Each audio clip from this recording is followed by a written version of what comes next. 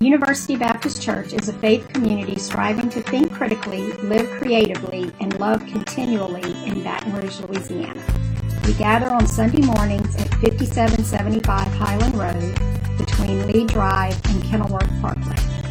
Visit ubc-br.org or at ubcbr on Facebook for more information.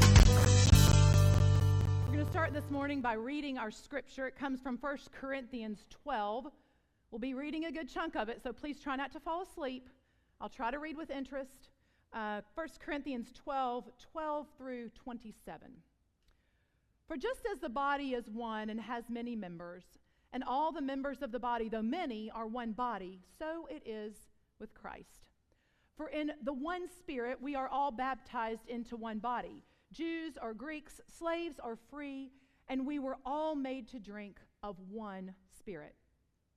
Indeed, the body does not consist of one member, but of many. If the foot would say, because I am not a hand, I do not belong to the body, that would not make it any less a part of the body. And if the ear would say, because I am not an eye, I do not belong to the body, that would not make it any less a part of the body. If the whole body were an eye, where would the hearing be? If the whole body were hearing, where would the sense of smell be? But as it is, God arranged the members in the body, each one of them, as he chose. If all were a single member, where would the body be? As it is, there are many members, yet one body. The eye cannot say to the hand, I have no need of you, nor again the head to the feet, I have no need of you. On the contrary, the members of the body that seem to be weaker are indispensable, and those members of the body that we think less honorable we clothe with greater honor, and our less respectable members are treated with greater respect. Whereas our more respectable members do not need this, but God has so arranged the body, giving the greater honor to the inferior member, that there may be no dissension within the body, but the members may have the same care for one another.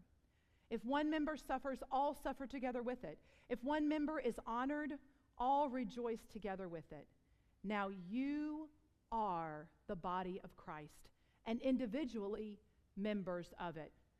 May God add his blessing to the reading and the hearing of his word. Thanks be to God.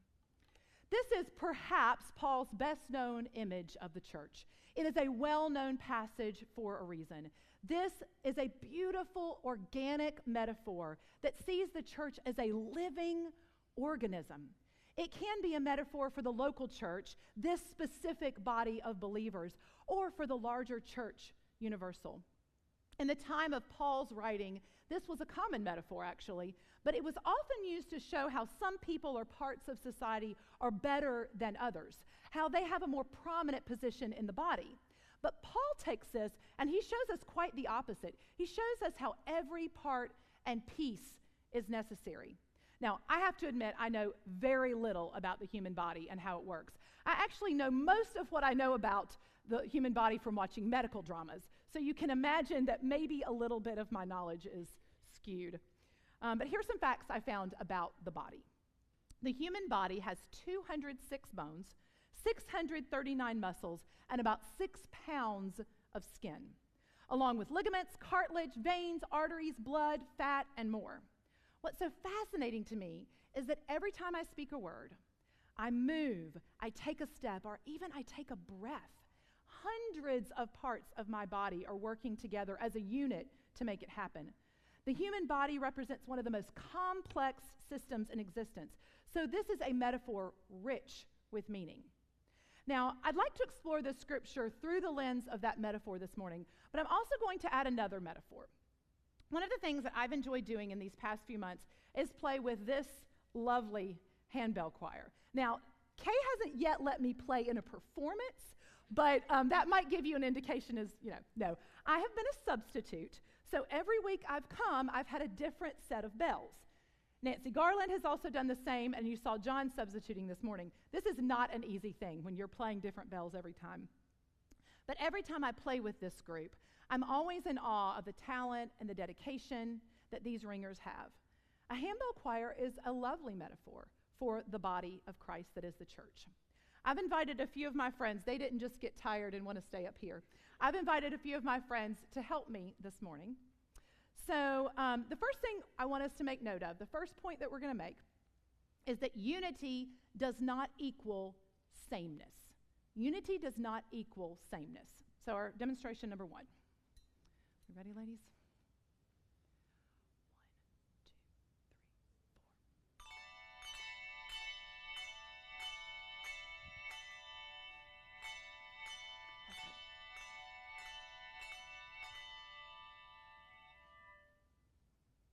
1, 2, 3, 4. Lovely, huh?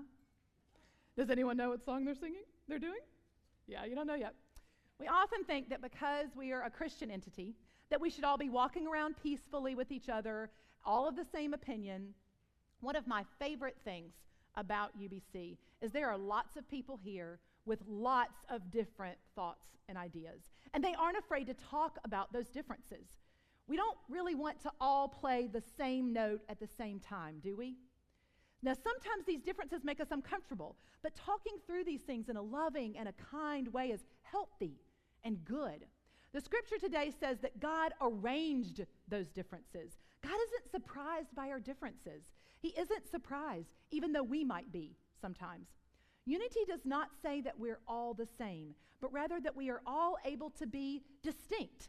In true unity, individuality is honored. In counseling, they talk about the term differentiation. Differentiation is when you can be an I while remaining connected to the whole. You can be yourself while still being part of the group. We see this in the human body. We aren't interested in the eye blending with the hand or the foot becoming a knee. We also see this in our handbell metaphor. When I play, I have a responsibility to pay attention to my part while I'm listening and understanding the whole. Now, if I get too focused on what Nancy's supposed to be playing, I will completely lose my place. But that doesn't mean I have to totally disregard her part either. Many churches and other groups have something that I call superficial harmony. This is when everything looks fine on the outside because we all believe the same things or do the same things, or maybe we look the same way. Conflict is avoided at all costs for the sake of peace. But it's much more healthy for a body of people, especially the church, to celebrate our natural diversity.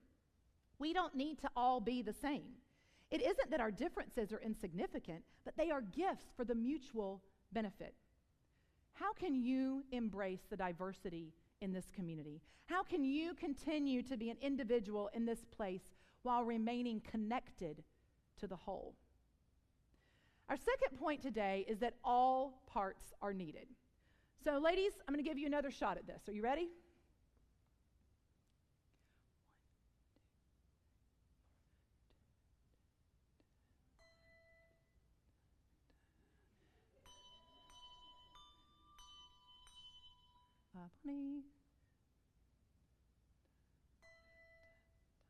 Bonnie.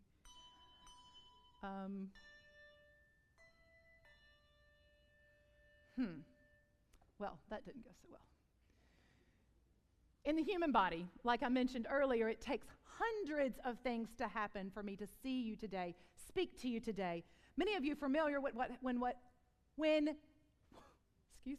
Many of you are familiar with what happens when one part of the human body stops functioning properly. When even the smallest part of the human body stops working, there can be significant issues. And we see, of course, what happens when one part of our handbell choir decides that she wants to do something else. It is important that we are all part of the process. The reason that I've been asked to be a substitute in the handbell choir is because it takes every person to make it sound right. Right, ladies? Every person is important. If there's even one person missing, the tune is not complete. And when the tune isn't complete, it often throws off the other players. Before and after our focal verses today, Paul talks about the ways people can be gifted. He reminds us that every person is necessary. It's been my joy over this last year to work with the beautiful children of our church and of the MDO. They bring me such joy and often see things very differently from the way that we see them. They're often kinder and gentler than us adults, or maybe more honest and open. From children who are in constant motion to those who sit quietly on the carpet and take it all in through their eyes and their ears, to those who ask tough, hard questions. People often say that children are the future of our church.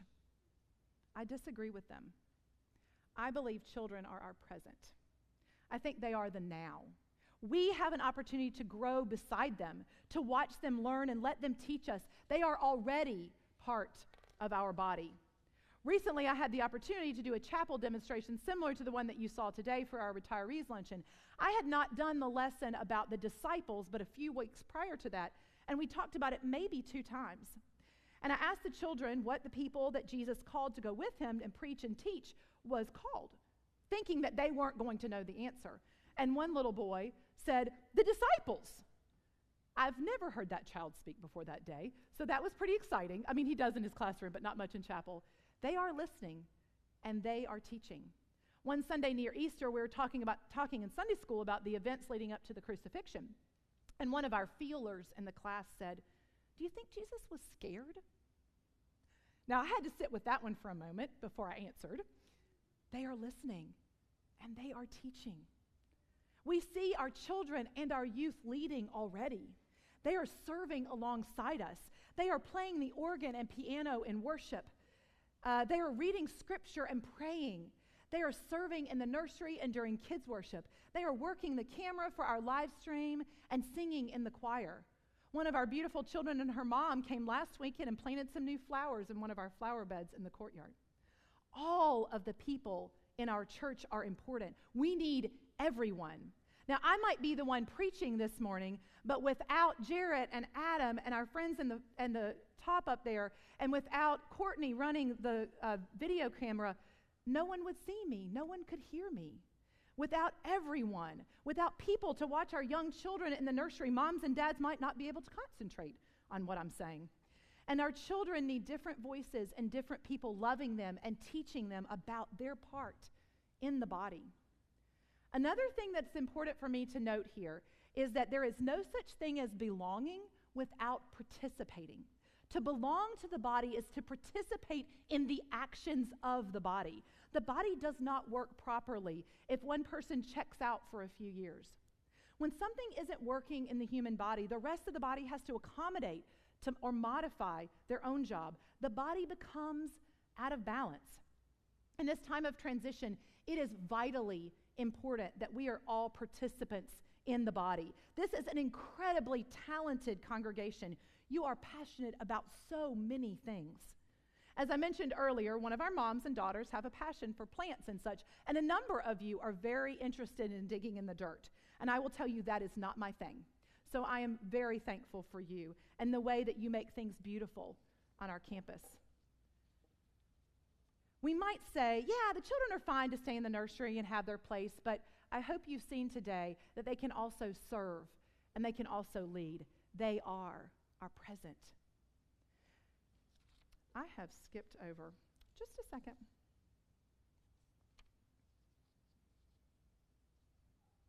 I want you to see here that it doesn't say you are working to become the body, that you are almost there. Just keep trying a little harder. Just give it a little more. Just do a little more searching. But rather, you are already the body of Christ.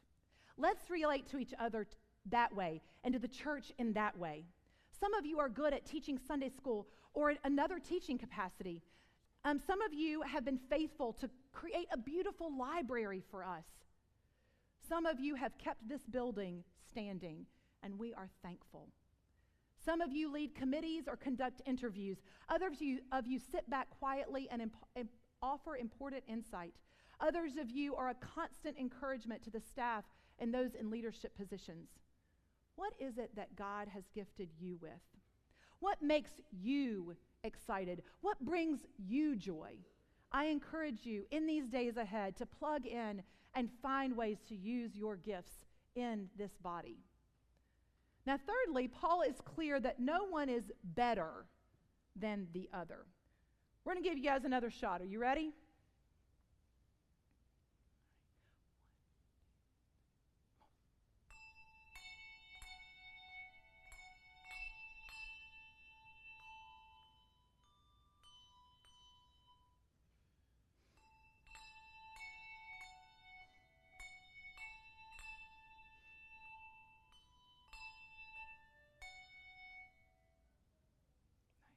Thank you.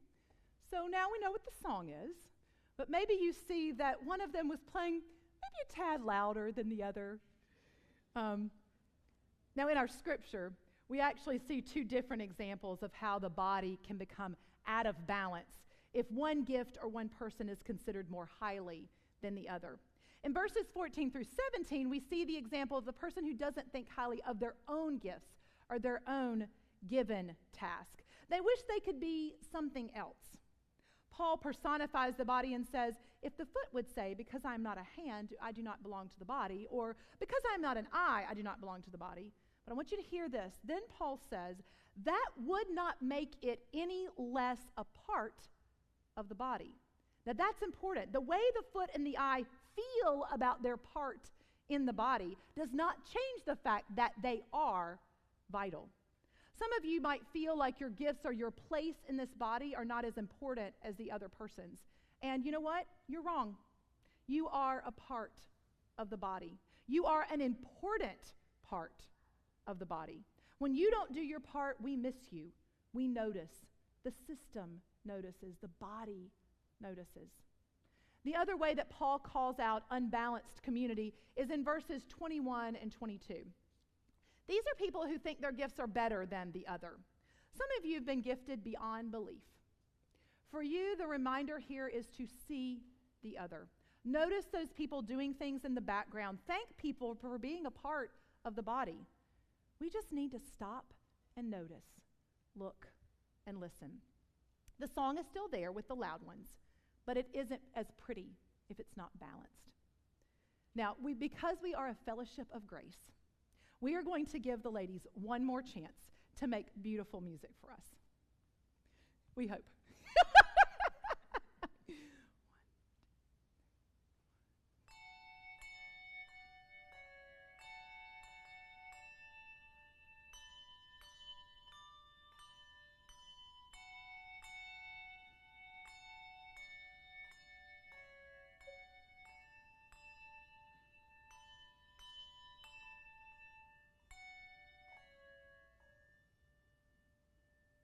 Lovely.